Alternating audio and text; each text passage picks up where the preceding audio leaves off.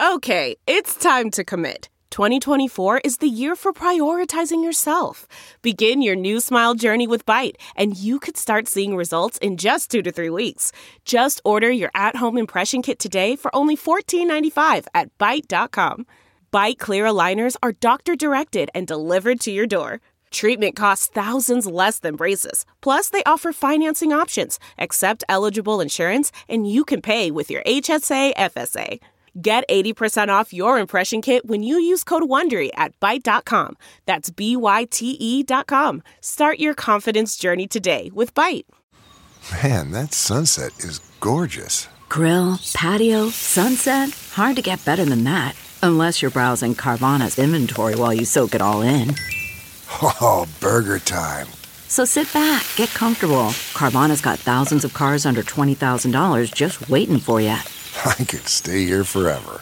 Carvana, where car buying meets comfort, meets convenience. Download the app or visit Carvana.com today.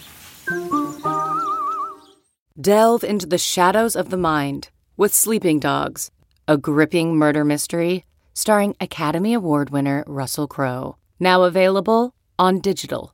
Crowe portrays an ex-homicide detective unraveling a brutal murder he can't recall. Uncovering secrets from his past, he learns a chilling truth. It's best to let sleeping dogs lie. Visit sleepingdogsmovie.com/Wondery to watch Sleeping Dogs, now on digital. That's sleepingdogsmovie.com/Wondery.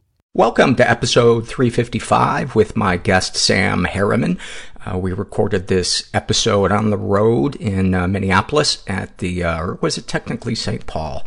Who gives a shit? The people in the Twin Cities. That's who gives a shit, Paul. We recorded this at Sisyphus Brewery a couple of weeks ago. And yeah, I hope you like this episode. I am Paul Gilmartin. This is the Mental Illness Happy Hour, a place for honesty about all the battles in our heads, from medically diagnosed conditions, past traumas, and sexual dysfunction to everyday compulsive negative thinking. This show's not meant to be a substitute for professional mental counseling. I'm not a therapist. It's not a doctor's office. It's more like a waiting room that doesn't suck and hopefully is compelling in some way. The show is a part interview and part reading anonymously submitted survey responses from listeners. And speaking of that, I want to read this one filled out by a woman who calls herself Codependent Descendant. And this is from the Struggle in a Sentence survey, and a snapshot from her life. She writes, as a 5-year-old, I watched in horror as my 3-year-old sister was being kidnapped from the car we were waiting in as our mother shopped. It was 1967, and for some reason it was deemed permissible to leave kids in parking lots. You could do that. You just had to make sure that there was an adult smoking in their face. As the stranger attempted to pull my sister through the car window, I grabbed onto her ankles and yanked her in the opposite direction while the man yelled at me to let her go. I saw my mom approaching and said, "Mom is coming," and the stranger took off running. When the woman got closer, I realized it was not our mom after all. When my mom returned to the car, I frantically relayed this incident to her. She screamed at me and told me I could have, quote, made this up, that it was my imagination, and that I was not to mention this to my father. And then the issues that she struggles with are anxiety and OCD. About her OCD, she writes, you didn't answer my text, so you must be dead. Let me text you again.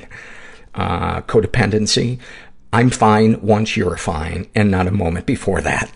About experiencing racial and cultural bias, she writes, despite being a Chinese woman, I'm bad at math, good at driving, and was born in California, as were my parents. But hey, thanks for complimenting me on my, quote, good English. And about having generalized anxiety disorder, she writes, the constant feeling that something is horribly wrong and I can fix it, but I'm not there. What a great survey. Thank you for sharing that. I have been pretty successful lately with not over binging on ice cream. And, but the thing I'm discovering is there's a relationship, and maybe I'm the only one that experiences this, is a relationship between insomnia and sweets. And for some reason, when I have insomnia, if I get up and I eat something sweet, I can go back to bed. But I know that that is super unhealthy. So last night, I go to bed at 5 a.m, and it's 7 a.m, and I still can't sleep. And I'm like, okay, I need to do something, but I want to do something healthy. So what would a doctor tell me to do? And I pictured a really bad doctor telling me to eat leftover Halloween candy. So I did that, and I fell right asleep. Forgot to set my alarm, woke up at 3:30 this afternoon. So I just want to put that out there for anybody who is shaming themselves for oversleeping. Put me on that graph, and I have the feeling you probably came in below me on when you got up. So I didn't beat myself up, and you shouldn't beat yourself up either. This is a struggle in a sentence survey as well. This is filled out by Neurotic Nora, and she writes about her body dysmorphia. It's like wearing a sweater that's too itchy and too tight, but that sweater is your entire body. About mental illness in general. Mental illness is self-loathing and overthinking, and a mind that is almost always a Monday. That is a perfect way to describe mental illness, is every day is Monday. Oh my God.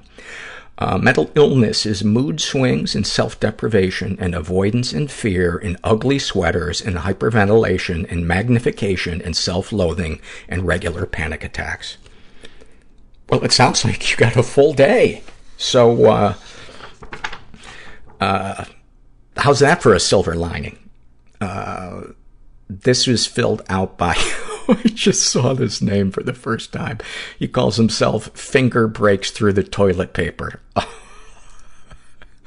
And about his binge eating, he describes it as, a good friend is finally spending quality time with me. You guys are the fucking best. Everything's fine, writes. This is a highlight from her life, or a snapshot from her life, and she's between 16 and 19. And she writes, help me, Paul. I've been daydreaming about leaving my live-in boyfriend. I don't know if I'm just broken from my previous abusive relationship, but I can't get the thought out of my head that my current relationship is headed down the same path. I moved an hour away from my family to be with him, and therefore isolated myself from everyone that I was close to. By the way, I'm not saying that if I had read this far, I wouldn't say that this guy is abusive, but just know that if he is an abusive, narcissistic manipulator, that is one of the first steps. It's what predators do, whether they're aware of it or not. I feel like I can't talk to anyone away from my family to be with him, and I feel like I can't talk to anyone. My boyfriend tends to be emotionally distant, that is, until I'm already in tears. Even that has gotten to the point where he just seems annoyed whenever I sound like I'm about to cry. Because of my depression, my sex drive plummets for weeks at a time. Lately, he seems to only want to be affectionate when he's about to get laid. Whenever I wave him off with a, I'm too tired, or I eat too much, or I'm just not in the mood right now, he rolls over and grumbles about how I'm never in the mood. I get constant reminders as to how many days it's been since we last had sex. You know, let me just comment that, he always grumbles about how you're never in the mood. Wouldn't a boyfriend that cares about you ask you what's going on? Want to know what's happening emotionally inside you instead of just what the results are for his needs?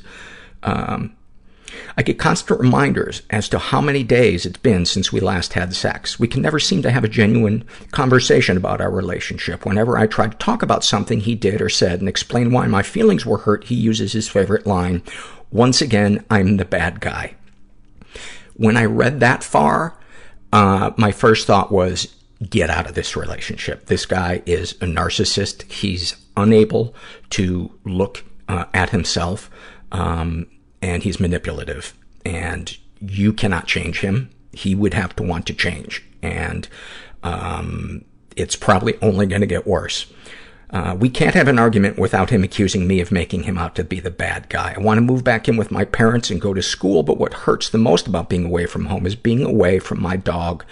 My parents bought him for me as an emotional support animal after my second suicide attempt. When I moved out, I couldn't afford to take him, so my parents agreed to keep him for a few months while we got financially stable. It's been a year. I miss the fuck out of my baby boy. So do I. I love my boyfriend and I want things to work, but I am historically clueless about when to call it quits. How do I start the conversation to work on our problems? If all else fails, do I leave him? Again, I am not a therapist. I am not an expert, but I think every single person who is listening to this is going, get the fuck out of there. Get out of there. You need support right now. And you need what your dog can give you, which is unconditional love and consistency. And this guy cannot give that to you. So, I vote, pack your bags and peel out. Don't just leave, lay rubber. And don't try to get him to understand why you're leaving. A narcissist will never be able to understand. If this guy got help, maybe he would begin to be less narcissistic, but you will be wasting your breath, and it's you opening up and giving him a chance to manipulate you again. This is a struggle in a sentence survey filled out by M, and she writes about her anxiety. Like, everything I do is a test to see if I deserve to live, but I don't even remember signing up to take the class. Wow. You guys are so good at encapsulating your struggles in a sentence. It's incredible. Hey, I want to give a shout out to one of our sponsors, Audible. Support for today's show and the following message comes from Audible. Get an exclusive collection of listens from the renowned relationship expert Esther Perel, free with a trial Audible membership. This collection includes her new audiobook, The State of Affairs, which will have you rethinking infidelity. Plus, Seasons 1 and 2 of her groundbreaking series, Where Should We Begin?, which Vogue calls provocative, intriguing, and insightful all at once. So to start your free trial, visit audible.com/Esther, E-S-T-H-E-R. That's audible.com/Esther, E-S-T-H-E-R. And you can start your free trial of Audible and get access to this exclusive collection. I want to also thank BetterHelp for being such a consistent sponsor for this podcast.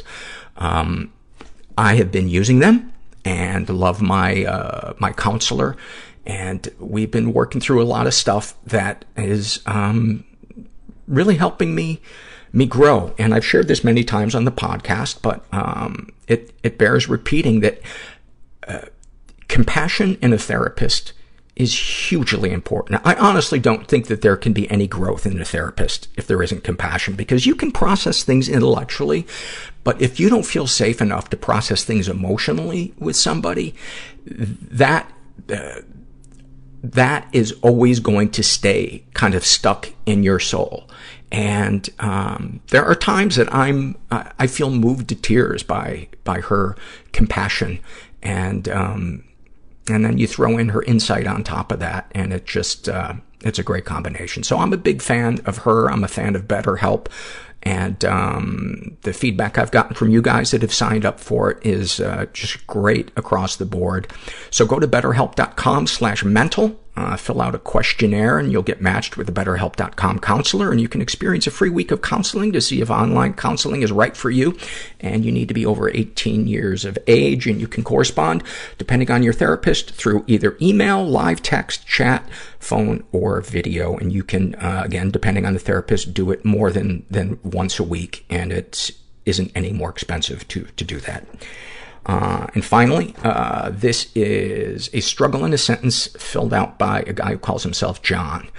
And he writes about his depression. The colors have all seemed to fade from my everyday life. And lately, even black and white photos aren't gray enough. About his sex addiction. have been a photographer, a Marine, and a widower, all to sleep with women from bars and then go home and call an escort that I pay for with my bank deposit from work the afternoon that I'm paid. About his OCD, I've never felt more angry and terrified simultaneously than when I had successfully applied deodorant to my left armpit 7 times, but the stick ran out and cracked after the 4th swipe under my right arm. And about being a dad, he writes, I had a dad once. He left when I was 1. For 20 years, I've manipulated, seduced, and fucked everyone I could just to do it, and then tell myself I'm a good dad because I can remember when my kids' birthdays are. I'm so scared of being alive and so scared of dying. I was so lonely, but I couldn't bear being around people, and it hurt. I've just been, very interested in dicks. I don't know how to let loose and just be. All my alters have different handwriting, different... Extremely anxious. Affects. I am most turned on when I am in fear. My first thought was I'm about to die. Stomach clutching despair. Ocean of sadness. I came out over the phone to them. I put myself on the Atkins diet in 4th grade. They told me I was wrong. The secrecy is what kills us. And I just sat there and cried on his shoulder. And it was the first time I ever felt safe, like a weight lifted off of me. In order to get rid of your anger, you have to learn how to cry. I started liking myself for the first time. I'm afraid that people are only nice to me because they're afraid I'll kill myself if they're not. Oh, that's fantastic. That is fantastic.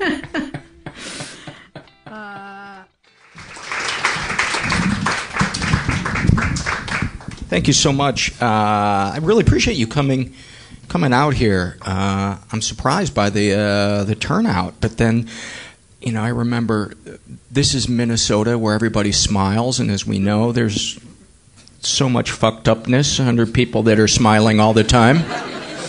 They have no place to let their rage out. Oh, gosh darn it, I'm so mad I could just almost not say thank you. I just bumped into Sue from Minnesota NAMI. For those of you who don't know, NAMI is the National Alliance of Mental Illness, right? And they were one of the first NAMI. There's a national NAMI, and then each state can have their own NAMI, correct?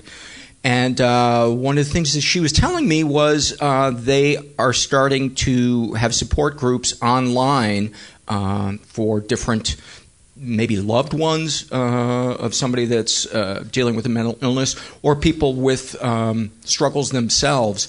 So for anybody that's listening or anybody in the room that may live in an area where it's tough to get to a support group, or there aren't any support groups in your area, check out their website, which is, what is it?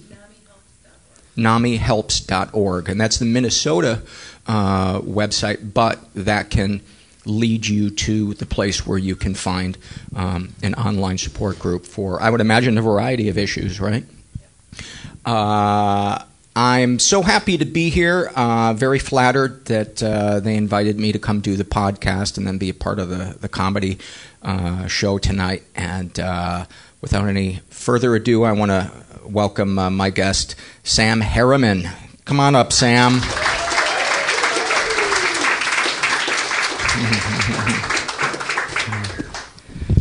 Well, howdy. So, where do we begin, Sam? We just went out and got a cup of coffee, and so we've talked a little bit with each other. The person who was originally supposed to be the guest, his grandmother broke her hip, and so he, being a nice Minnesotan, he went to go deal with that.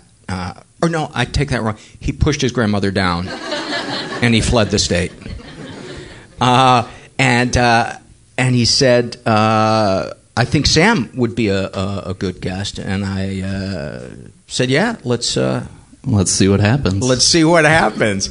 Where were you raised, Sam? Well, your main issue is anxiety. Yeah, that was, depression in college, and then after that, a lot of anxiety. The point I found your podcast, I basically afraid to leave my house kind of situation. Hadn't left for around 6 weeks before I finally realized, wow, I really need to do something about this.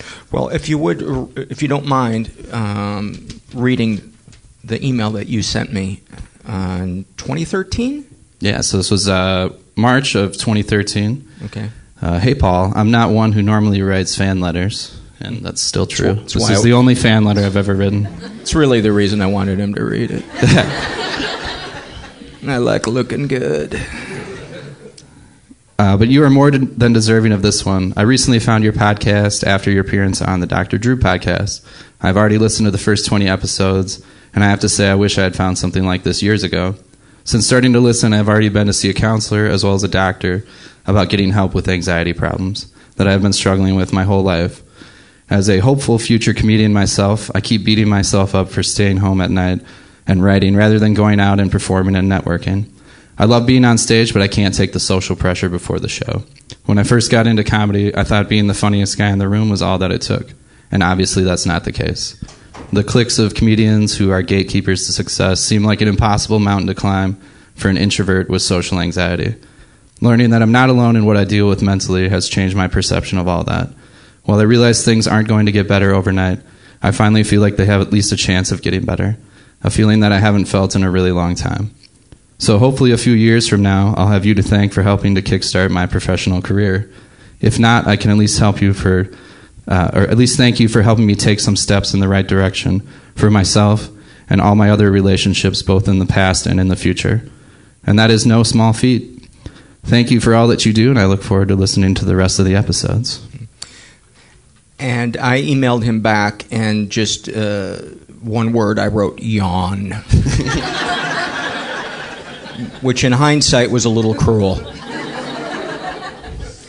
But just to update you, this is Sam's brewery. That a year after he emailed me that, he took his passion for home brewing and made it a career. Made it a career with this place. It's a pretty surreal moment for me right now, reading this to you on the comedy stage that I built. So I grouted this brick wall too, if you didn't know that. Yeah. So let's take it back to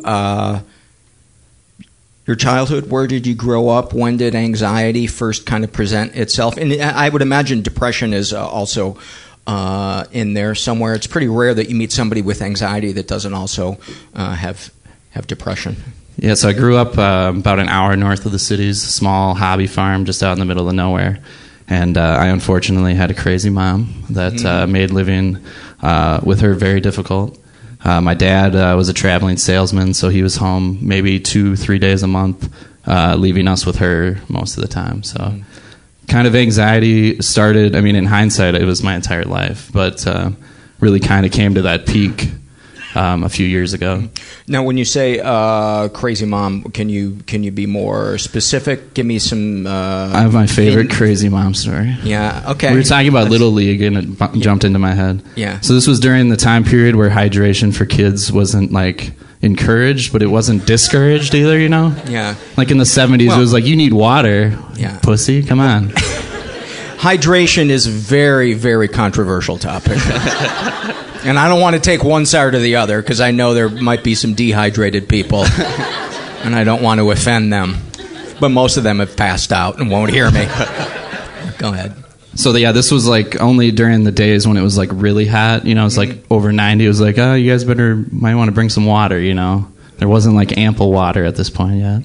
My mom though was getting sick of all the other kids on the baseball team drinking my brother's water off the bench. So one day she just decided, I'm gonna put a decoy water bottle filled with distilled white vinegar on the bench, so that that'll teach them. And so she brought it to the game, and she didn't get the courage to go through and put it on the bench. So this makes the story even worse because she just had it by her side, and after the game, one of the kids was like, "Hey, I could use some water." She was like, "Yeah, you could have this water." Knowing it was the vinegar. Knowing it was the vinegar. And then as he drank it, she yelled at him, "That'll teach you to drink somebody else's water."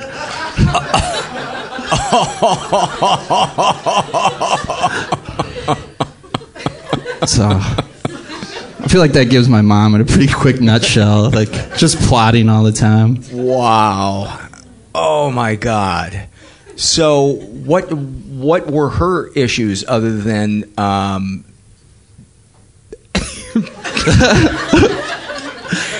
she's just like really emotionally unstable. You never knew where she was going to be and for what reason. So it was just always all over the map. And she had that, like, if she saw there was a wrong in the world in her mind, like this water situation, she was going to fix it in whatever way she thought, versus like, hey, maybe I'll just bring extra water for everybody and be like, right, here's water, next time maybe bring some. So it sounds like there was almost a that she was drawn to situations where she could feel like she was a victim. Yeah, oh, for sure. Yeah. Yeah, I mean, that's basically, her whole life is kind of, if she summarize it, is just woe is me for everything. Yeah. My dad, he started his own business and became a millionaire from that. And when he went to retire, she just flipped out on him, like, how dare you retire and do this to me? You're going to ruin my life, kind of thing. So it's just like any situation was about her. Everything was about her. And the sad thing is people like that, there really is like some childhood trauma, but instead of them dealing with that, it gets projected onto everything else in their life, and it's like you want to have empathy for that little girl that she was, and it sounds like really still is as an adult, but it's so hard because they make it so difficult to connect to. And it sounds very much like my mom, and she would accuse us all of being martyrs, and that was kind of the very thing that she would, the role that she would play. And a listener gave me a book one time called Understanding the Borderline Mother, and Christine Lawson, I think, is the author of that, and she breaks it down into 4 kind of archetypes, and the martyr is one of the archetypes of the borderline mother. And for people who aren't familiar with borderline personality disorder, it's not limited just to females, obviously, but they tend often to get stereotyped of, the quote-unquote hysterical woman. There's a lot of really kind of offensive stereotypes about borderline personality disorder, and it's really kind of a heartbreaking personality disorder because it makes their central kind of fear is of being abandoned, and then without having tools to communicate with people, they wind up burning bridges, and the very thing they fear becomes the life that they live with. That sounds... I haven't read about the borderline. I mean, I know, like, with my therapist, kind of the narcissistic mom kind of thing, but that sounds very up her alley, too. And I'm not trying to diagnose either of our mothers, but a lot of it rang true when I read that book. So share some more moments, if you could, from childhood, and especially any moments you can think of that kind of encapsulate how you viewed yourself and how you viewed the world around you and how you fit in it. One thing that was huge for me growing up with my mom was really obsessed with my asthma, as she called it, and she tried to reassure me one night by being like, your asthma is so bad, you might die in your sleep, but don't worry, I check on you, so if that were to happen, I would be there. Like, well, I'd be dead, so I don't care. Wow. So, like, my asthma became, I actually later on in life learned that I I honestly probably believe I'd never even had asthma, that it was panic attacks the entire time. Oh. Because when I started going to therapy and treatment and stuff, just another random asthma memory. My mom sent me to asthma camp when I was 10. You've got to be. Asthma camp. Asthma camp. I don't even want to know what the activities sounded like. My favorite was medication time. Yeah. Because we just sat in a circle and said our names and ages and like what drugs we were using, and then you were supposed to like take your turn, and then the next person went. You'd hit your little inhaler after you It's like, my name's Sam. I'm 10. I do Ventolin and albuterol. And then the next kid would go, and all the way around. Did anybody ever go, just a minute, I got to catch my breath? But when my mom dropped me off for asthma camp, and I mean, her entire world is just scared, fear. I mean, she does not live a day without extreme fear of something happening to me or her or whatever, just people that she knows. But she was really afraid that me or my brother was going to get sexually assaulted at some point. Where, like, all strangers were not to be trusted, kind of thing. Like, any guy you see is just waiting to sexually assault a small child. Like, that was kind of how she viewed it. And sadly, when she dropped me off at asthma camp, she handed me like an LED flashlight keychain and was like, "Here, Sam, I want you to take this in case somebody tries to rape you." Where are you leaving me? And how does that help? So you can see them raping you? You put it in their eyes, she said. Yeah. That'll annoy them slightly. Yeah, for real. I have no idea what her plan was, but I just remember taking it, being like, wow, camp is not what people told me it is. It's like, what do you as you recall these things, what are your feelings towards your mom now that you know more about mental illness? Does it makes me sad to think about it, just because I didn't know what the end result was of seeking treatment was, but you have to try, right? And she's never tried in her entire life, and so she just lives in the same state, in the same world, with these views that aren't even correct, but she's getting old and doesn't want to kind of destroy this thing she's built, even though it's really nothing in the end.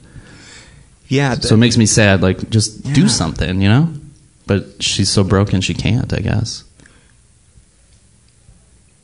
Do you feel any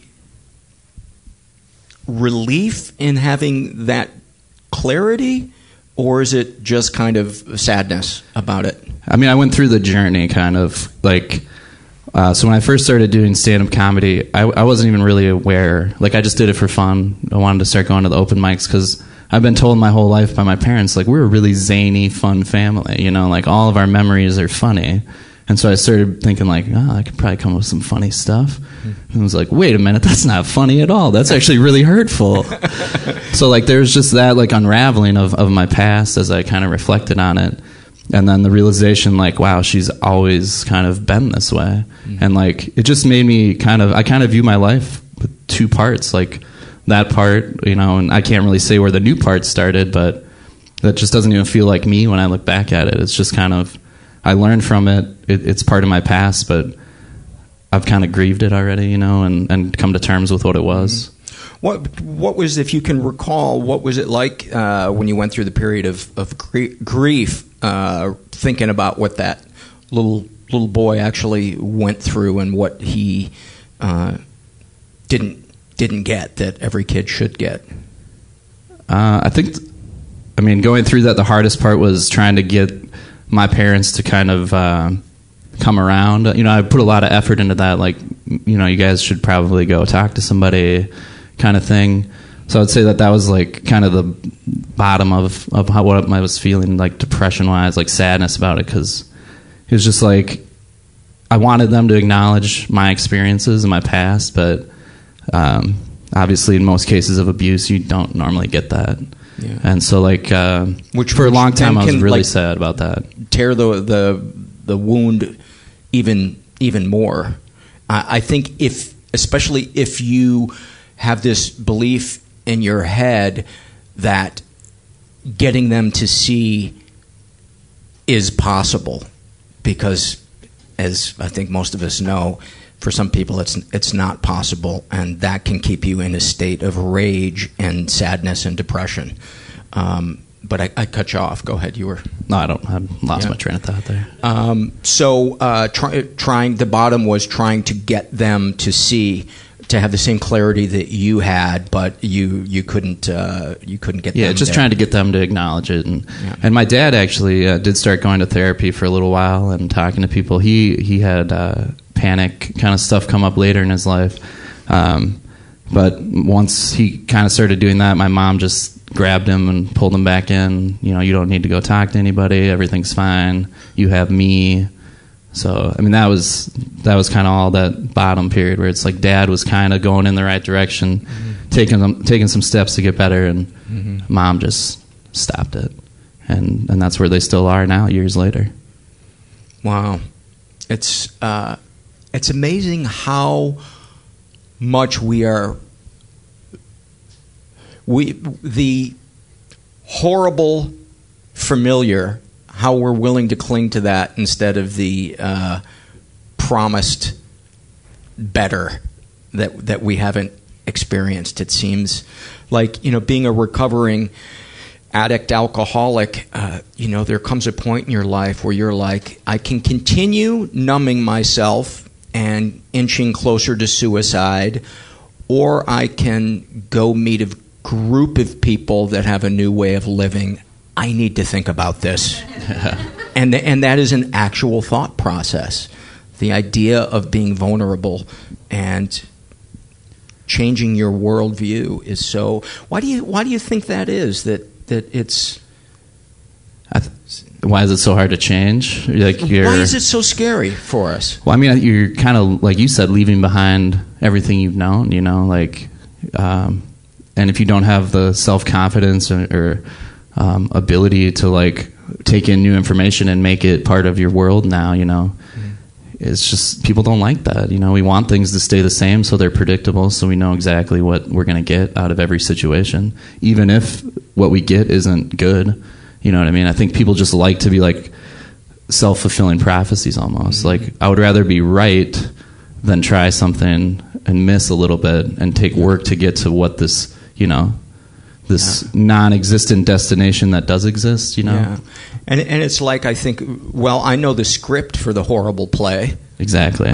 So I'm just going to go watch that one again. Yeah, and be right, and we as people, we like being right. Yeah, that makes sense, and I think there's something too about our attitude towards what the future holds when we've experienced neglect and been let down so many times. It's like we extrapolate that in our idea of what the future is going to be, and then you throw some imagination in there, and it's like you can really turn it into a future shit show in your brain. And if you think about it, how many times have you been right about what you predict years ahead? I don't know about you, but I've never been right. I would have never imagined that I'd be in Minneapolis 2 p.m. Talking about mental health. At a brewery, too. At a you brewery. Probably wouldn't have guessed that part. And I'd be sober. Yeah. So what was the next step? You had the clarity on it. What was it like giving up the idea that they would eventually see the way you saw? I mean, it was honestly like a grieving process. I don't have contact with my parents anymore. It's just not even worth trying at this point, And it's just, to me, it's basically I grieved a loss that they're kind of in a world that I don't even live in anymore. It is sad when you get to that point where there isn't an overlapping reality with somebody that you wish you could have a mutual love for, and that if you are going to love them, you have to love them from afar, care about them from afar. And I think a lot of people think that that's not love. If you don't let somebody in your life, that's not love. But I think it's important to have compassion for others, but not at the expense of compassion for yourself. I agree. I also kind of just, it's easier to love her as like almost like a concept now. Like that was my mom. She did her job to get me to this point. She didn't do a great job with the emotional and mental health side of it. And like that's just what I was given, to feel regret about it. I just feel like it's a waste of time at this point. Like I like the life I built for myself and the future I see for myself. So I spend more time focusing on that than I do kind of the things that I missed out on. Like now, how do I add those back in? I know what I'm kind of missing now. So after this question, please share about how you do add those back in. But I wanted to ask, do they try to contact you? Yeah, they do, with really lame reasons. Like, I need that bruschetta recipe you cooked 6 Christmases ago. Like, emergency bruschetta preparation over here. So they're uncomfortable expressing emotional needs. Yeah, very. Very. My dad actually got a little better about it when he started going to therapy, because I think he kind of had some realizations about his childhood and stuff. But, other than that, there's not been much any kind of connection. So you went through the grieving process. What was the question I was going to have you follow up with? Forgot. So we both have ADD. Yeah, sure. What was the question? How did you begin to fill in the things that you weren't getting, adding the intimacy that you craved? Just healthy relationships and healthy friendships where it was like mutual shared hobbies, like we were talking about the woodworking shop, and just like getting somebody to come over and show interest in what you're doing. Like I didn't even have that growing up. One of my stories about my dad, so I got my MBA from a college here, Hamlin, and I was wearing a Hamlin University t-shirt. He came over one day and said, "Hamlin? Who do you know that went to Hamlin?" I was like, that was me, Dad. No. Then he followed that up by saying, "Oh yeah, I was thinking of your brother." And I was like, that doesn't make sense because I know my brother, So if who I know went to Hamlin was my brother, it would just be like, it was Tom, My brother. That just reminded me of a dad moment. When I was graduating from college, my dad, I told him that I wasn't going to go to graduation because I just didn't. I spent an extra year and all my friends had already graduated, and I've just never been big on ceremony and tradition. It just sounded boring, and my dad went, "Oh, thank God." He said, "I was going to pay you for me to not come to your graduation." You should have taken that money. I should have. Did he give you a dollar amount? Or? I think it was like $500. Ooh. Yeah, which I could have used. But, I just remember, like, I know there was something nice in what you said, but I'm having trouble finding it. But I'm very much like my dad, so I kind of understand the intense desire to not be bored or inconvenienced. So you began to add healthy relationships. Kind of listening to my what I wanted to do. Like part of my mom narcissistic part was my interests were her interests, Mm-hmm. So I wanted to play hockey in 3rd grade. All my friends were signed up for hockey. She came home and told me that I was signed up for figure skating lessons because it has ice and skates. It's close enough. So I was like, okay. That didn't last long, thankfully. Yeah. And then I wanted to play drums in a band, so I had to take piano for 2 years to play drums. And then when the time came to sign up, she was like, "Got you a clarinet. There's no drums coming into this house." It's like, but I was taking the piano lessons for the drums. So a lot of moments like that where I just finally started adding my hobbies. I got to side with your mom on the drums. Oh, man. I just honestly feel it in my body, though. I was supposed to be a drummer. No child is worth listening to them learn how to play drums. I know the Dalai Lama as a child doesn't get drums. Yeah. So did you then began to God, I hate this term, but like reparent yourself as Yeah, I mean... getting back into your hobbies, doing nice things for yourself. Exactly, yeah. Listening to your instinct instead of saying, this person wouldn't approve, or, you know... Exactly.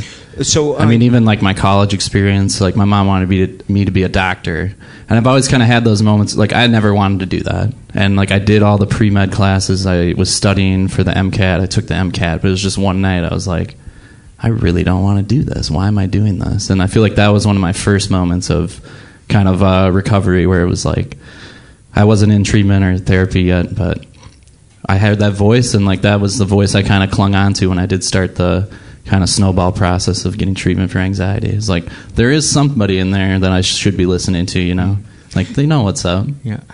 How accurate was your idea of your anxiety or depression before you began to seek help? And if it was different than how you view it now, what do you remember thinking or feeling kind of when you realized how depressed and anxious you were? The biggest moment for me was, like we touched on the asthma thing, and when I got into treatment, I was still having daily asthma attacks, but... He used air quotes for listeners. Yeah. They were panic attacks. I've been using those quite a bit, actually. Yes, I'm not good at this live podcast. They were panic attacks, right? Yeah, they were panic attacks, and kind of like, I just had a ritual that helped, because I would go to find a bathroom, use my inhaler, kind of just like calm down a little bit. And there was one night when I was at home, and I was like, oh no, I'm having an asthma attack. And I just said, oh, wait, what if I wait 5 minutes and see what happens if I'm having an asthma attack or not? And ever since that day, it was just like a light bulb came in my head. I was like, holy shit, this could have been my entire life. I mean, it was for sure the most recent, like 5 years, where I would say it was for sure panic versus asthma. And it just made me question, like, everything I've kind of experienced. Like, wow, what if I never had an asthma attack? That was just my mom's anxiety of her viewing me, you know, maybe I had a cold, or you can come up with reasons why somebody might have a respiratory issue without asthma, you know. So that kind of change in my brain was like, made me start questioning everything. And to me, to even think back to that person, I kind of just view it as a different life. Like, I'm glad it's there as like a reminder of how far I've come. But yeah, it's just such a shift. It's crazy. You said that you would go into the bathroom before you knew that it was a panic attack and you thought it was an asthma attack. Was that to get away from people, or because you didn't want to use your inhaler in front of people? Probably both, actually. Because public places were the big kind of trigger for me, social situations. So yeah, it was just really easy to find a bathroom, you know, when you're on your way to class and deal with this asthma attack. I just love the idea that you are like, I don't want anybody to know I'm using an inhaler. I want them to think I'm taking a shit. Okay, bad idea in hindsight, but... Not that taking a shit is bad, but... well, as often as I was going, that's pretty bad. Yeah. So you had this clarity. You were starting to do nice things for yourself. You realized they weren't panic attacks. If you can think of any moments when you began to experience the life that you didn't know was possible for you. One time I started getting into camping when that was always something I wanted to do. Just backpacking, going out into the woods. And I like playing harmonica when I'm out there. Mm-hmm. And, you're one of those guys. Yeah. Drums and harmonica. Yeah. The Angels song. Wow, your mom might have been right. Oh, my God. But just, it was just like such a little moment, I think, you know, for some people, but for me it was a huge step. But I was playing harmonica like on a dock, and past me, because some people walked up behind and were just kind of checking out the scenery, I would have stopped playing and just waited for them to leave because I didn't want to bother them, you know? Yeah. And it was just kind of like a moment of like, you know, I was here first enjoying this moment, and they can keep moving on if they don't like it. And like, that was just really big for me. Like, that's amazing. Listening to that, I think for anybody that is kind of a people pleaser or grew up, just who do I need to be to fit in for the room to feel comfortable? That's gigantic. And so just like kind of took that as another stepping point to, you know, I want to live my life in the world too, kind of thing, you know, and might get in some people's way, but not in the way my mom taught me it would, you know. I'm not causing any harm to anybody. I'm not negatively impacting somebody's emotions in the way that she would have had me believe, you know.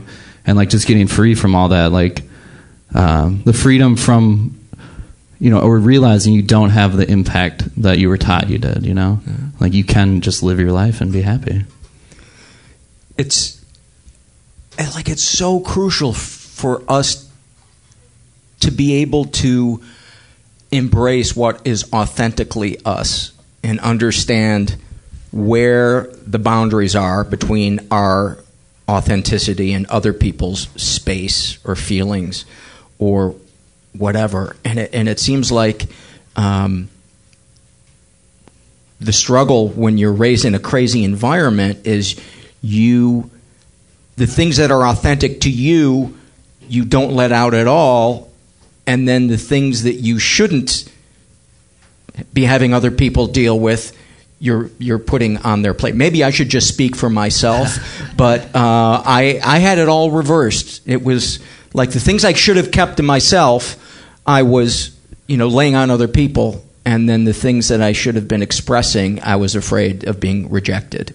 Do you relate to that at all? I relate to, I kept the stuff that was me inside, just because like if I put it out there, nobody cared. Like my dad didn't know where I went to college. My mom only cared if I was doing stuff she wanted. So like my stuff, that was mine, you know. Mm-hmm. I didn't want to share that with them. Mm-hmm. But I feel like my role was more the placater, you know, kind of thing. So like I wasn't really putting anything out there. I wasn't putting any, like I was just kind of there as like a place filler to like placate mom when she got too upset, you know. So I wasn't really contributing any of them. Like I wouldn't say I was like like I was well behaved, you know, like didn't have outbursts, never got in trouble, like good student. Mm-hmm. Like I just filled that role, like shut up, don't say anything unless I need something, you know. Like I just tried to put absolutely nothing out into the world because it was going to get negativity coming back towards me. Can you remember any other moments where you began to kind of claim your authenticity? I mean, opening this place was huge for that. Doing comedy was a huge step for me. It's just something I'd always wanted to do and finally did it, kind of thing. Just lots of little moments. Camping, you know, I drove up to Canada last fall and just dispersed camp, which is you can stop any state forest. You don't need a site. You can just camp anywhere you want in the woods. So really? Yeah, just went 10 days with my, that time I didn't bring my dog, but have gone camping like down to the south with my dog. Just those kind of things that I would have been absolutely terrified to do before. Like, what would the fear have been before? I'm going to die. Somebody's going to kill me in the middle of the night. Like, those are the kind of things, like, my mom was really afraid of that, too. Mm. So, like, I mean, I was just afraid to be outside, you know? Going outside was scary. Like, wow. Yeah, just, I can't even do it. I'm too afraid to leave my apartment. So... Any other moments that you can think of kind of claiming? Those are the big ones, I think. Yeah. Well, then talk about starting this project, the brewery. I mean, I look around, and it's like just the thought of how much work and planning and thinking and day-to-day effort that goes into something like this just makes me want to take a nap. and for somebody that has anxiety and depression like you have, well, I understand why it's called Sisyphus Brewery. There you go. Or as the guy pronounced it when I was checking into the hotel last night, Syphilis Brewery. Which... There's a problem with the American education system. Yeah. There is. I said to him, I think that's a different brewery. And they give that away for free. So talk about the how it went from being homebrewing being a hobby to you getting the courage and the energy to do this. Because if I'm not mistaken, to start a business like this, you need to go out of your house? At first, you don't. No? There's a lot of paperwork and stuff. No, yeah, I mean, I've always wanted to own my own business and kind of be my own boss, and that's kind of what I realized when I was studying to be a doctor in undergrad. It was like, that's going to put me in a world I don't even want to exist in, you know, like super structured. I feel like it would get monotonous, you know. So I've always known I wanted to be kind of in charge of my own destiny, and I was just kind of waiting for the right idea. Like when I started doing comedy, I really liked that because I thought, oh, maybe I could do this and make a living. And then it was kind of like, oh, I don't really like this either. Like, you know, comedy is a grind, as you know. Like, just the process of becoming a paid comedian, that didn't interest me either. So, like, all of a sudden, I had this idea of combining a live comedy space with craft beer, which is super popular in Minnesota. And I was kind of into early stages of my treatment, going to therapy. And I just wanted it so bad, and I could see it, you know, like I was scared, obviously anxious, like, well, will it work? Will it not work kind of thing? But I figured, well, there's only one way to find out is let's do this. You know, same way I eventually left and got better in terms of anxiety is just whatever the task is, I'm just going to do it. And that's where the name comes from, too. It's Albert Camus, a French philosopher, and he compared the human condition to Sisyphus. And his thing is that the confrontation with the absurd, as he calls it. And the absurd is man's ability to understand his place in the universe and desire a meaning, but the fact that the universe will never give that to us. And even if it did give it to us, it might not give us any boost, or, you know, it might not be the answer we want. Like, you know, what if we were all here just like, you know, raising plants for an alien that comes and collects them later? And we're told that. Like, does what that did you really... hear? I get the same transmissions. But, you know, you can think about something like that, where we would be given a greater purpose by something that exists outside of us, and us being like, yeah, but really, is that it? Because I don't think that's it. So that's kind of what he says. We all are in that state where we want this grand meaning and grand plan and purpose for why we're here, but really all it is you and a rock, and you get to choose what's in front of your face, you know? So for me, that was the process of starting a business, everything that goes on in the back to make good beer.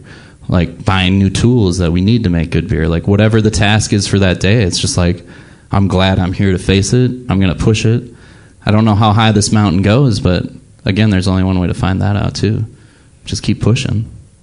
And how did you give us some snapshots along the way of, I imagine there had to be moments where you questioned how big of a rock you chose and whether or not you had the energy to keep pushing. Yeah, for sure. I mean, so when we first opened, we were basically out of money. Like if we hadn't opened, we opened early July. If we hadn't opened in July, we wouldn't be here today having this conversation. So it was very like, you know, lessons learned about construction management, timelines, stuff like that, dealing with the city. So I mean, all of that was very challenging to face, especially with the anxiety, but I was just glad I had done the work ahead of time to be prepared when I face those situations, to be able to use my tools, mindfulness, meditating, yoga, camping, just a variety of things that help alleviate the stress, and just the reminder of like, okay, this was what I signed up for. It wasn't going to be a cakewalk the whole time. Were there ever meds involved? Medication? Yeah. One of the biggest ones that helped me was beta blockers, which are like, they help suppress the physical symptoms of anxiety, and that was hugely helpful for me. Once I kind of figured out the panic attack thing, I told my psychiatrist, and she was like, you know, let's try these because it sounds like you really have a lot of physical anxiety.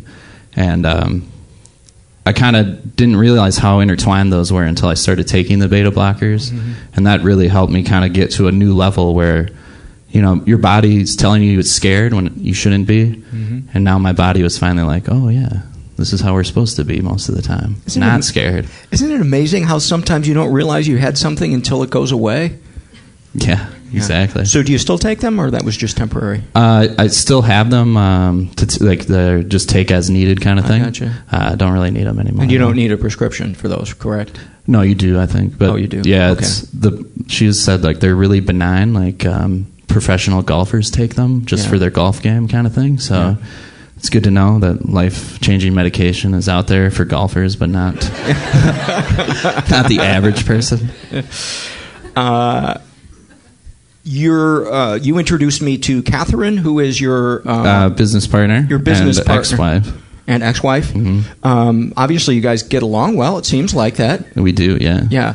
So, what was her role in you starting this, or were you doing it by yourself then? No, we did this together. Okay. Yeah, and kind of part of like the therapy piece and why Catherine and I aren't together anymore is I kind of realized that like having kids was one of those things I'd just been told I wanted, mm-hmm. and that voice in my head, I was like, man, I don't want kids, you know.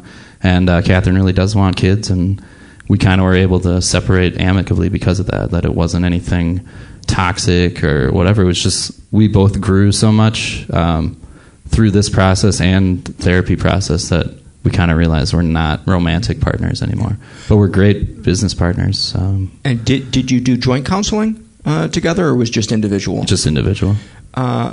And so, as you were starting this business, you were still married, correct? Correct. Were you able to express to her what you were experiencing inside, in terms of asking for help? Because I know a lot of times people that have social anxiety, we just want to do everything by ourselves. Like the biggest fear is saying, hey, can you help me with this? I don't know how to do this. I'm assuming that was the case with you with some things, or am I wrong? A little bit. Yeah. I mean, she just was very validating of my feelings, and like, yeah, you should get some help. I was just so done with it that I was ready to, and me starting to do that kind of helped Catherine like see some things in her life too, so that she started going getting counseling and taking medication too. So we kind of just the entire time we've known each other, been there supporting and pushing each other. Right. I was speaking specifically of the help in starting the business. Oh, in the business, yeah. Yeah, I mean, we did everything when we were here. I mean, there's concrete joints under these floors that we filled with 2-part epoxy, like just with a giant cock gun, you know? So like we were here for each other to do the random tasks that came up, and also just to keep each other sane throughout. Mm-hmm. I mean, we cashed in our retirement accounts to do this. Like we believed in it that much. And even though we both had anxiety, we had a strong enough kind of belief in the business and our idea that we were just able to plug ahead kind of thing. Was there a moment when you realized, wow, I think this is going to work? For me, that was the first comedy night we had here, which I think was like late August, so we'd been almost open like 2 months, and it was just packed out there, like standing room only kind of thing, tons of people here. And that was like my main goal for this place was obviously to make good beer, but also to give comics in the Twin Cities a really good spot to come perform and do comedy, because as you know, playing to a room with nobody in it is not that much fun. Yeah. But playing to an audience that wants to be there and is it a setting for comedy like we're in now, I mean, it's night and day.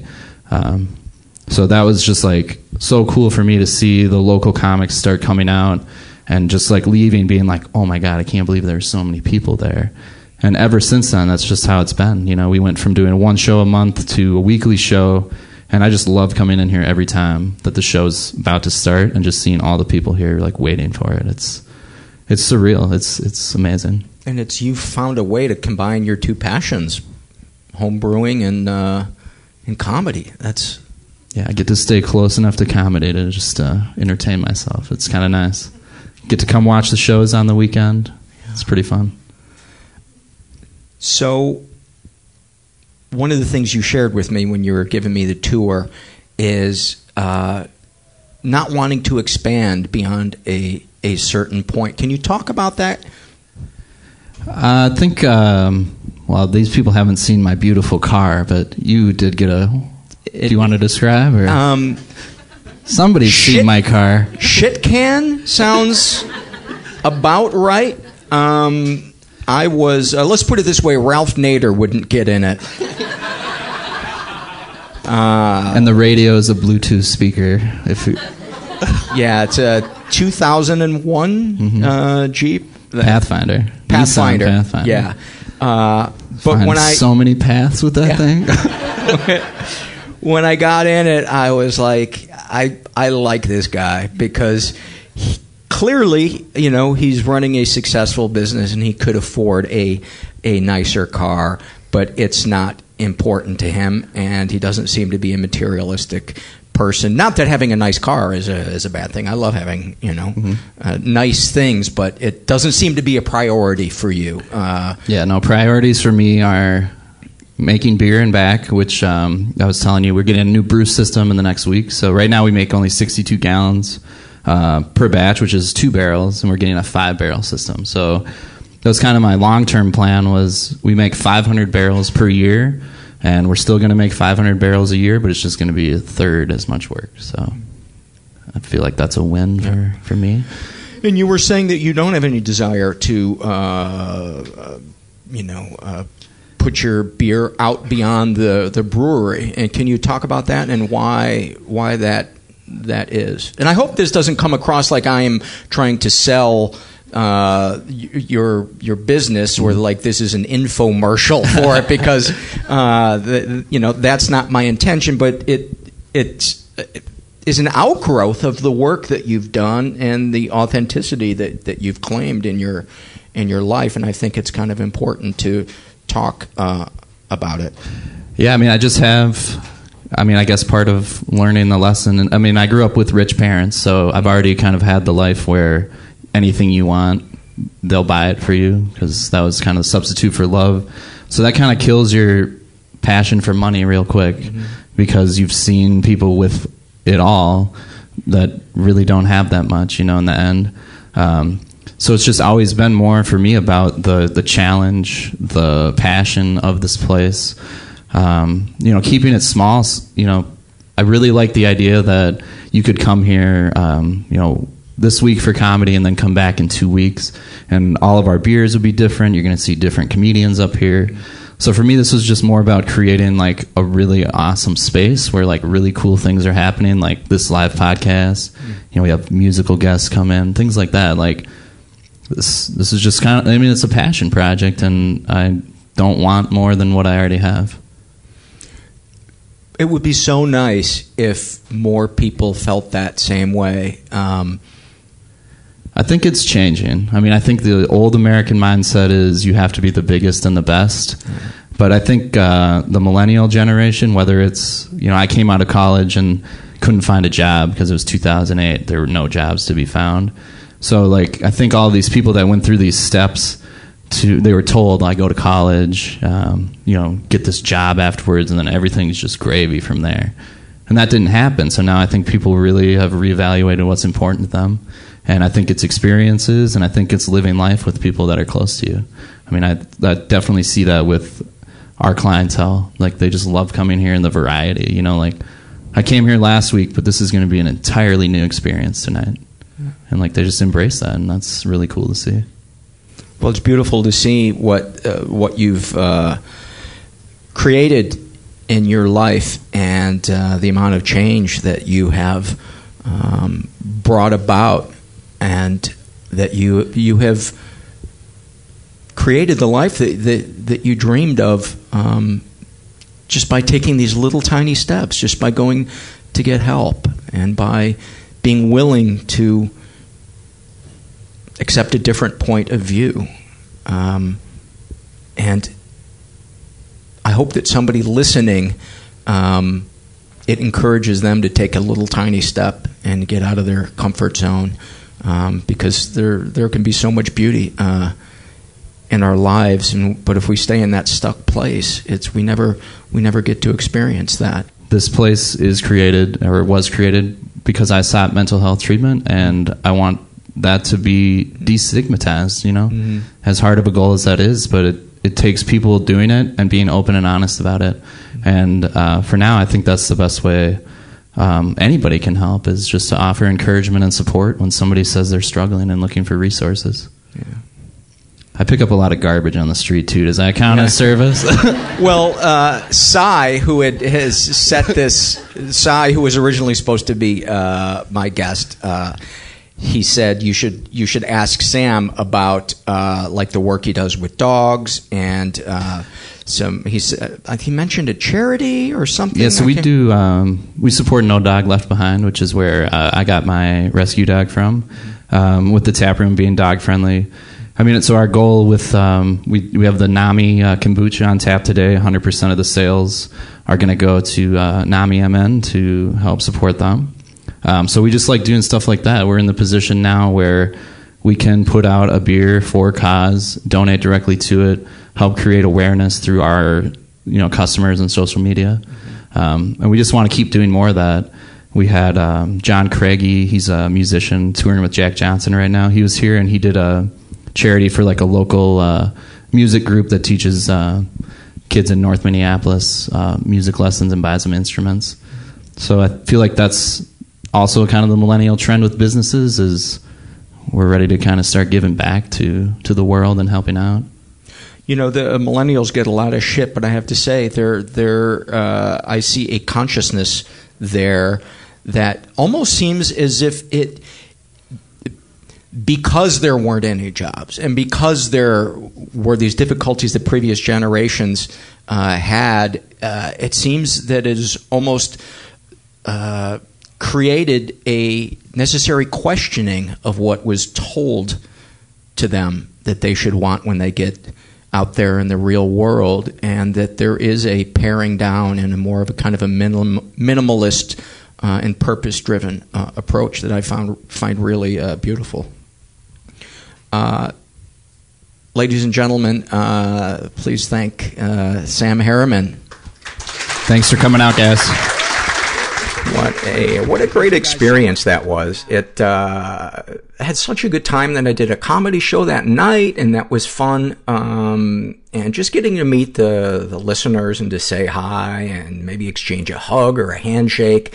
And a woman wore a St. Herbert t-shirt, and that really made me smile. Herbert's spirit and memory lives on. I want to give a shout out to ZipRecruiter. Let me ask you this. Are you hiring? Do you know where to post your job to find the best candidates? What if hiring could be easier, more streamlined, less time consuming? So even when you're busy, you could still be smart about the way you hire. Well, with ZipRecruiter, you can post your job to over 100 of the web's leading job boards with just one click. Then ZipRecruiter puts its smart matching technology to work, actively notifying qualified candidates about your job within minutes of posting. So you receive the best possible matches. And that's why ZipRecruiter is different. Unlike other hiring sites, ZipRecruiter doesn't depend on the right candidates finding you. It finds them. No wonder 80% of employers who post on ZipRecruiter get a quality candidate through the site in just one day. So find out why ZipRecruiter has been used by all businesses of all sizes and industries to find the most qualified job candidates with immediate results. And right now, you guys can post jobs on ZipRecruiter for free. That's right, free. Just go to ZipRecruiter.com/mental. That's ZipRecruiter.com/mental. One more time, to try it for free, go to ZipRecruiter.com/mental. ZipRecruiter, the smartest way to hire. I want to kick things off with an email that I got from Casey. And she writes, I recently developed what I now think is an eating disorder. A few months ago, I was diagnosed with an ulcer. My appetite started suffering. Then a month ago, I got a stomach bug, and I've been barely eating since.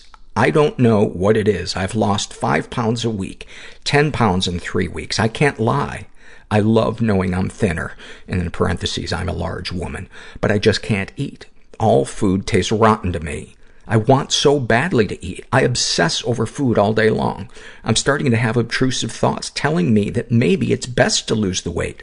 I weigh myself every morning and every night. I have many mental issues, and I know that with those, I'm more susceptible to developing eating disorders. I'm feeling fucked up, and my doctor won't call me back. I'm scared to tell my psych med doc because she'll probably have put have to put me in the hospital for treatment. I'm feeling lost and incredibly depressed.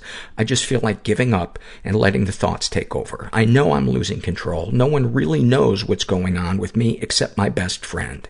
I just really need to let this all out before it consumes me. Thank you for being alive and giving us your podcast.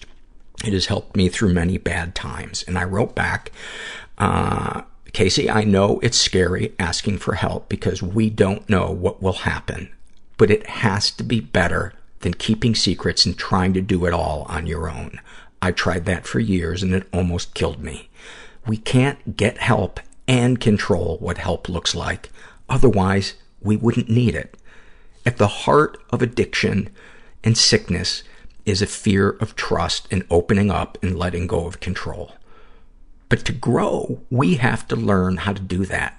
Processing your feelings, whether it's in or out of a hospital, won't kill you. But running from your feelings for the rest of your life might. At least that's been my experience. I don't have any solutions to anything. I'm just a cheerleader for opening up with safe people, experienced people, and letting them help me. And if I hadn't done that, this podcast that you enjoy wouldn't be here. So, that's just me being a cheerleader for, going and finding somebody that can help you. And I just also want to say, I think that your email and your circumstances are really important, and they're shared by a lot of people who are also suffering in silence. Suffering in silence is one of the biggest unnecessary shames, tragedies that we can experience as a human being. Because for me, some of the greatest joys in life have been connecting to somebody when I'm in that deep, dark cave, or they're in that deep, dark cave, and we're suddenly reminded that we're not alone and that there is love in the world. Yeah, there's a lot of hate in the world. There's a lot of unsafe people in the world. But there's also a lot of love and a lot of beautiful people. This is a shame and secret survey, and I just want to read part of it. It was filled out by a woman who calls herself Blue Elephant, and she is straight. She's 21. She was raised in a pretty dysfunctional environment. I'd say more than pretty dysfunctional. She's never been sexually abused. Have you ever been emotionally abused? She wrote, not sure. And this is one of the reasons I want to read this is a classic example of how we minimize things that have happened to us. I believe I've been emotionally abused, but I'm not entirely sure. I don't know if I want to label it as abuse, but my parents went through a 4-year-long divorce, and during that time, they each trashed each other to me. I was constantly in the middle, made to pick sides and deliver messages. My mom would also manipulate me and tell me terrible things, and even when I cried, asking her to stop, she would continue.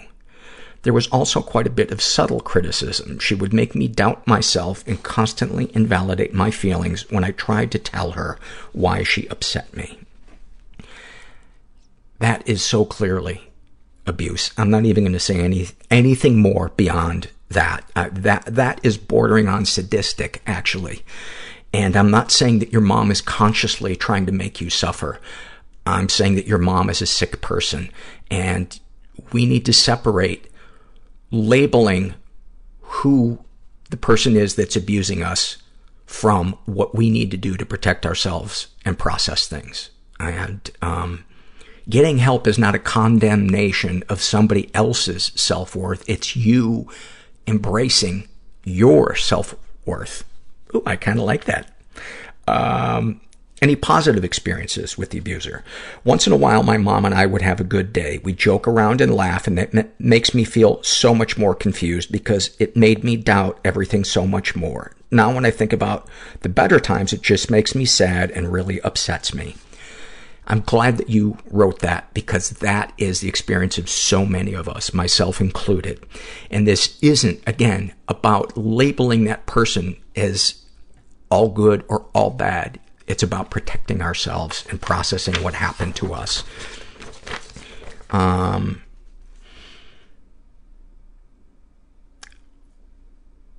Darkest thoughts. I think about leaving constantly. I want to leave the state for college, and if I do, I want to cut off all contact with my family and never come back. I feel terrible saying this, but I so badly want to run and never return. Here's the thing. You don't have to make a black or white decision right now. And that's one of the things that people who were raised by narcissists are usually left with, is black and white thinking and believing that the world views them and will treat them the way that sick parent did. I highly recommend Googling an article by a guy named Dr. Alan Rappaport, and he wrote a 5-page article called Co-Narcissism, and it's about growing up with a narcissistic parent. And I think you'll find your life in those 5 pages, and it will help you make sense of this. Darkest secrets. My mom tried to kill herself a couple of months ago. I was home with her, but I didn't know what was happening. After I got home from school, I took a nap, and later when my dad got home, this was in the middle of their divorce. He and my brother and I were supposed to move out in 3 weeks. He found her in their room. She was in the ICU for 2 weeks, and I haven't seen her in months. I blame myself every day. Maybe if I had just been more caring and understanding when she was upset, none of this would have happened. It's the what-ifs that get to me. Your mom is sick, and it's not your fault, and you can't fix her, and you can't save her. That is the truth. I can't imagine how emotionally overwhelming that must be for you, but please, please, please, go get help. This is a happy moment, thank God. A happy moment filled out by a guy who calls himself Stranger in a Strange Land. And he writes, I did not experience this moment, but was told about my role in it after the fact. My wife has night terrors and nightmares since a young age and often wakes up in a panic. A few nights ago, she woke up after a nightmare and found me hugging her in my sleep. She said she had a nightmare, and my unconscious response was to hold her tighter, as if to comfort her. I don't remember any of this. I was sound asleep. She told me of the event next morning at breakfast and expressed that it made her feel really safe and loved, that even in my deepest slumber, I automatically try to comfort and protect her. It made me so happy for both of us. Her mere presence stabilizes and comforts me, and I do the same for her as well. Thank you for sharing that. That's really awesome. That's really awesome. This is a struggle in a sentence filled out by accidentally born, fucked up, can I be late term aborted? Oh, the names you guys come up with. He writes about his depression. It's like being at the bottom of a swimming pool, but the water is perfect, and I really don't feel like floating up. God, that so perfectly captures it. There is a comfort to depression, to keeping our life small and not taking chances.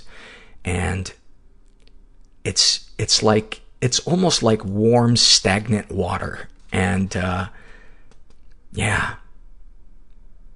about his anxiety, it's being at the bottom of that same swimming pool, entirely out of air, unsure if I'll make it to the surface before I inhale.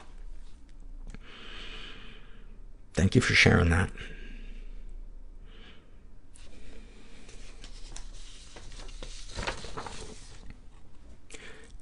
This is the same survey filled out by a woman who calls herself O Cosmic Jones.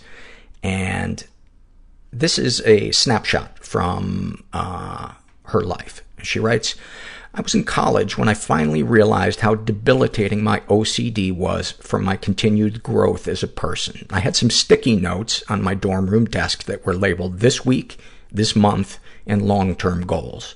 The guy I was dating at the time was helping me move, and when I realized that the notes were missing, he told me he had trashed them, thinking they weren't anything important. At first, I totally lost it, telling him that he had basically destroyed my life plans in that one instant. It didn't take long for me to realize how ridiculous I sounded, and ultimately, I switched gears and realized that what he'd done was liberate me from the insane neurotic structure that I've been building my life around for at least the previous 10 years. In truth, I've been making those to-do lists for myself since elementary school. Can you imagine what might be so important that a child would have to rouse herself from sleep intermittently throughout the night in order to leave herself these vital reminders? Needless to say, things changed dramatically after that incident. That is fantastic on so many levels. Yeah, what does a middle school to-do list look like? Be embarrassed by everything and roll eyes at parents. I think that's probably about it. Oh, speaking of middle school, there is a really funny new animated series on Netflix that I stumbled across called Big Mouth. It is so no holds barred, and it's done by really, really funny comics that I really respect. And it's so rare that I laugh out loud at things, and I laughed out loud at that. Oh, and another thing that Christina Pazitsky, who was a guest on this show, and I hope to have her actually come on again, has a Netflix stand-up special called Mother Inferior. And it's a laugh out loud funny. And these are not ads for Netflix. These are just things that made me laugh, and God knows that we need to laugh wherever we can.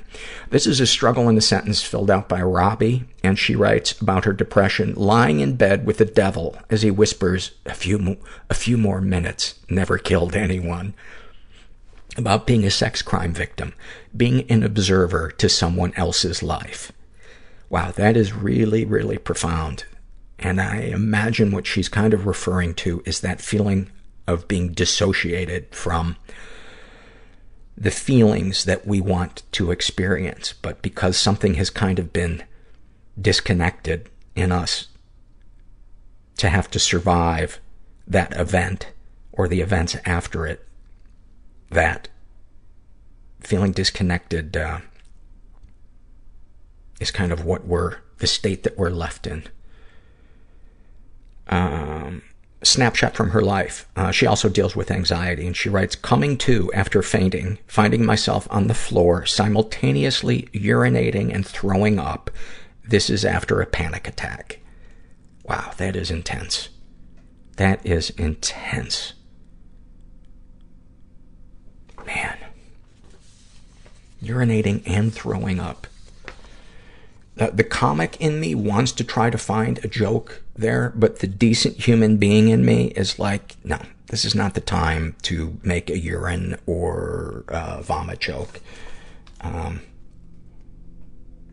Anyway, sending you some love, Robbie. This is a shame and secret survey, and I just want to read part of it. This is filled out by a woman who calls herself More Secrets Than Victoria. She's bisexual, in her 20s, raised, she says, in a slightly dysfunctional environment. I would beg to differ. And to the question, have you ever been the victim of sexual abuse? She writes, some stuff happened, but I don't know if it counts. She writes, my father was very physically and emotionally abusive to me, so I always thought that my mother was, quote, the good parent, just by comparison alone. However, since I have done some work getting over the trauma that my father blatantly caused me, I've begun to realize that my mother might not have been as perfect as I thought. There were no physical boundaries in my family. My mother would go to the washroom with the door open and talk to me while she was in there. She would change around me and fished for positive comments about her naked body by putting herself down, her breasts or her stomach, and looking at me to tell her that I thought she was beautiful. She always talked about my body, told me I had a nice butt, and would always try to squeeze it even when I was uncomfortable with it. She would talk about the way that I should get my hair cut so that the ends would curl around my developing breasts to highlight them. When I was really little, I got pinworms a few times, and she would, quote, investigate. She would give me tablets as a cure, but she would also go into my butthole with her fingers or Q-tips. She said she did this to help me, but I'm not sure. I also got a lot of yeast infections when I was younger, and she would make me lie down in my room with my legs wide open so air and light could get to my vagina, and she would walk in to see how I was doing. Her demeanor would change when she did this, like she was a nurse or something weird. She gave me, quote, the talk when I was way too young. But it wasn't just, quote, the talk. It was more like grown-up advice, like how to give a good blowjob or talk about intimate details of her relationship with my father. She would talk to me about how sensitive her nipples were or how my father would only tell her he loved her after sex. She also asked me inappropriately after I became sexually active, asking me details about my experiences. I was overly sexual when I was younger. I masturbated in public areas of my house until my mother told me that it made my father uncomfortable.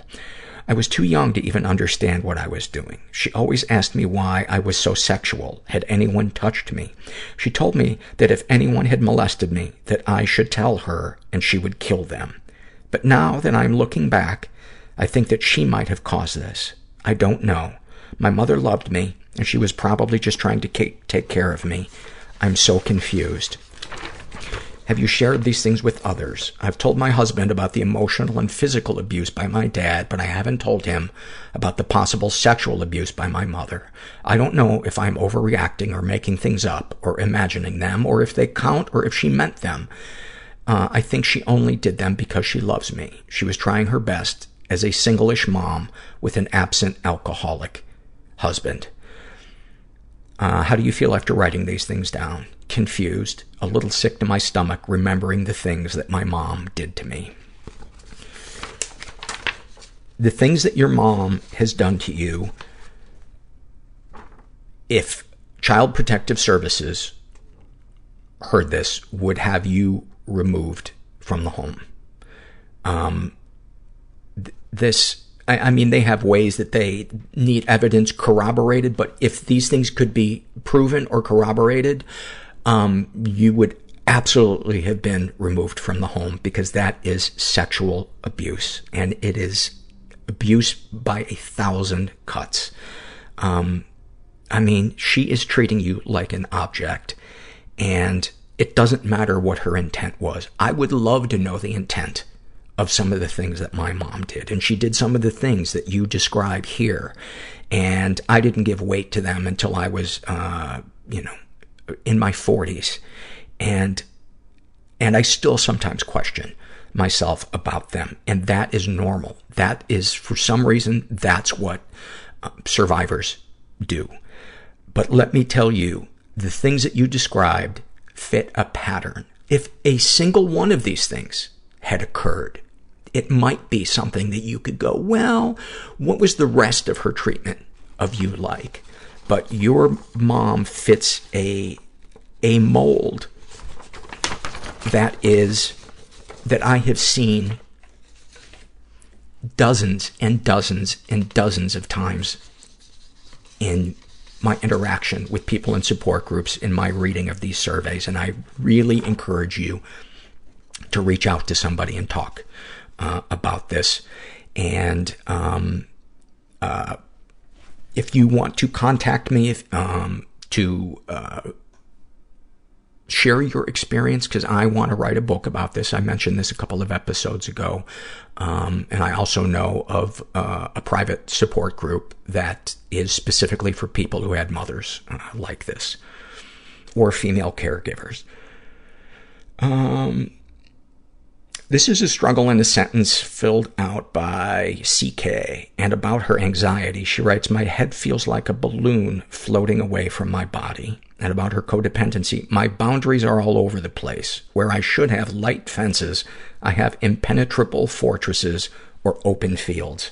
God, that is such a good one. You know, the more I learn about all of the shit that we talk about, it just so often comes down to boundaries and recognizing our needs and advocating for ourselves and recognizing other people's boundaries. That is so sums it up right there. This is an awfulsome moment filled out by AssHat5000. I felt like when the AssHat5000 came out, I felt like they didn't make as many improvements over the AssHat4000 as I expected. It didn't handle as well. The ass didn't fit in the hat quite as snugly as the 3,000 did. And I'm looking forward to the asshat 6,000. This is her awfulsome moment.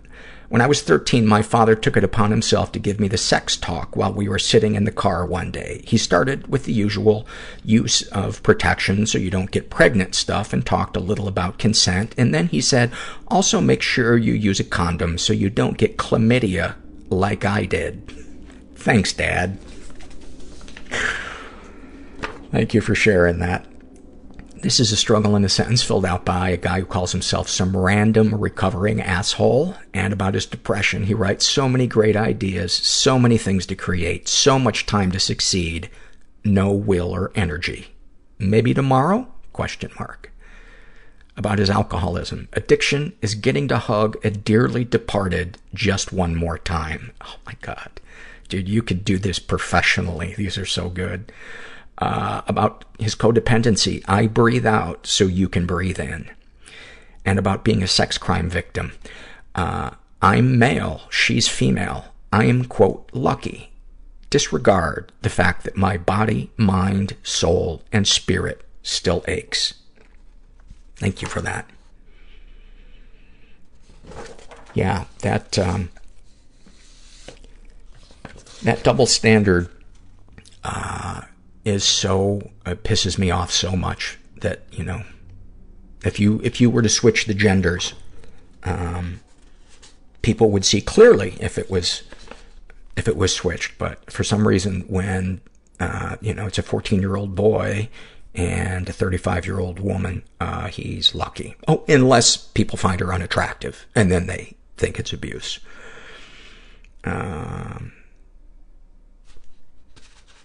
This is from the babysitter survey, and this was filled out by Aggressive Gum Chewer. And she writes, when I was age 8 to 11, my brothers and I would put on private shows for the teenage girl who was babysitting us. We would all enter the dark closet, and the audience would shine flashlights on us like spotlights, and shouting requests.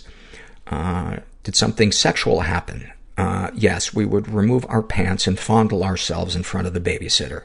We would also take secret showers in public so we could spy on each other. Did you ever tell anyone? Once our parents came home early and walked in on this happening, and they were very, very angry at us kids, me especially since I was the oldest. We never saw that babysitter again.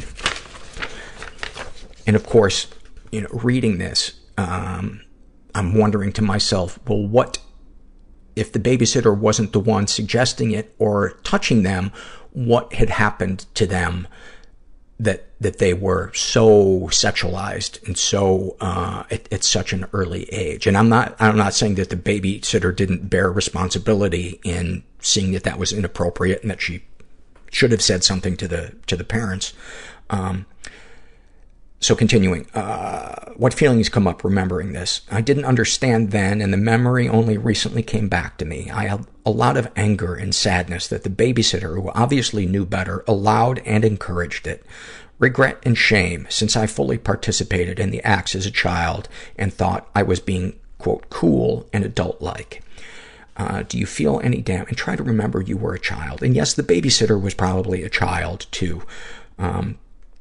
Do you feel any damage was done? There was a lot of damage done to my sexual identity. I'm usually unable to have sex or reach orgasm now as an adult, and not much of anything turns me on anymore. The act was innocent, but not natural at all. Oh, and I forgot to describe the environment that she was raised in. She describes as totally chaotic, a narcissistic father and co-narcissistic mother with a very intensely traditional Catholic household. And then here, this to me is the smoking gun. Have you ever been the victim of sexual abuse outside of the events described here? And she writes, some stuff happened, but I don't know if it counts. And of course, in traditional style, it's so obviously something that is fucked up. She writes, my father used to take baths with me until the age of 11. And several times a priest would ask me about my, quote, sexual sins during confession, asking me to go into detail. There might be more, but I am sure I have blocked it out. I can tell you there doesn't need to be any more for that to have severely damaged somebody's sexuality, their ability to trust, how they view the world, how they view themselves, their fear of intimacy, on and on and on and on. And I hope that you can let the shame go around the things that you quote-unquote participated in because you had been sexualized by your sick father, who would then go to church on Sunday. This is a happy moment filled out by a guy who calls himself, All Right, I Admit I Am a Lemon. And he writes, the level of excitement I got from hearing you read my awfulsome moment on the last episode was my first genuine smile in over a week. I've been listening so attentively, hoping to hear one of my surveys on the air, and that brought more joy than anything else has in a while. Maybe I have to set my standards a little higher now that I'm reading this in print. Thank you for that, though. I needed it. You know, low standards are my siren song. And if I can't meet somebody's low standard, then I lower my standard for how I view myself. And that is a vicious circle. And I don't even know what that means. I'm just running my mouth at this point. Any comments to make the podcast better? I think it's my turn this time to do something. The joy that brought gave me the motive to sign up for Patreon to donate. Thanks for all that you do. Now, you may be asking yourself, Paul, isn't this just a cheap way for you to remind us that we can be monthly subscribers through Patreon? Yes, it is. That's exactly what this is. Don't mistake it for anything else. While I'm happy to read that I helped that man smile, I'm even happier to think that one of you might hear this and become a monthly donor through Patreon. Wow, Mean DJ voice making an appearance. I never thought that he would want to help out the show. Paul, I do what I can. I do what I can. Rockin' the Quad Cities. Paul Gilmartin gonna do a happy moment and he's gonna bring it out because he likes to fuck things up. I was wondering when you were gonna turn on me. What the fuck is that noise? You are just weird.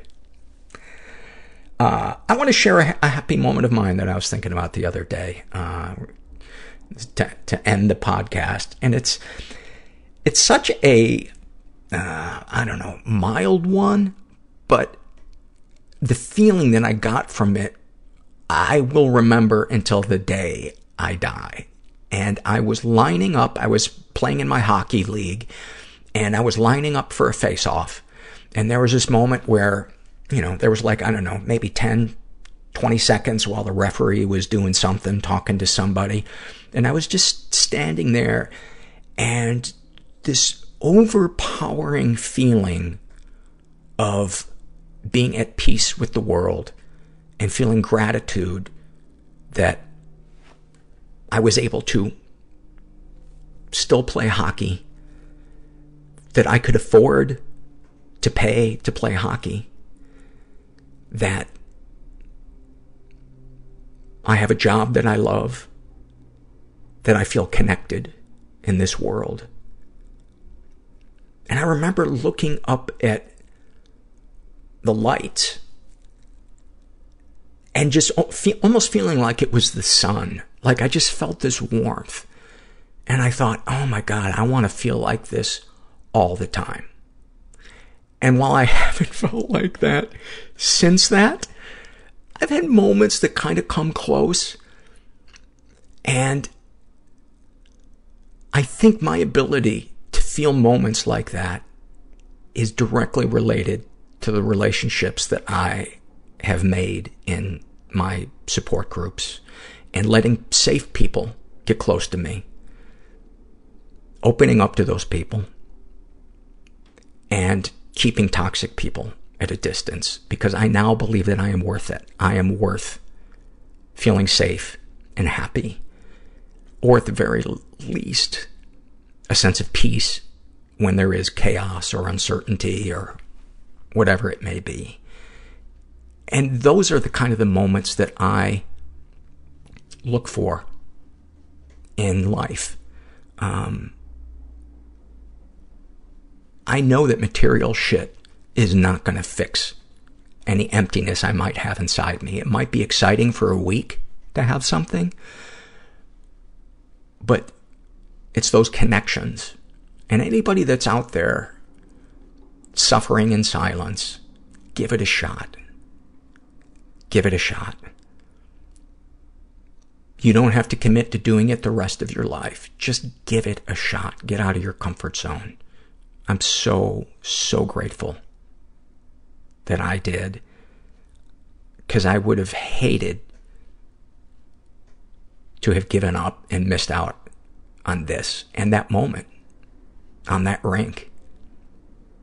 I will never forget the details of that. I remember everything about how it felt. It's like in that moment, it's like my soul, like all the work that I had done in the support groups and therapy and seen a psychiatrist, it's like my soul just opened up and I finally felt all the things that I've been blessed with in my life. And it was amazing. And then I got in a fight. No. I just got a little self-conscious that I was being a little too, I don't know, something. Anyway, I hope you got something out of this episode, and I hope after 104 minutes of listening that you realize that you're not alone and there is hope, and help is out there. And thanks for listening. Everybody I know is bizarrely beautifully Everybody fucked up I know in some weird way. Bizarrely beautifully Everybody fucked up I in know some weird way. Bizarrely beautifully fucked up in some weird way.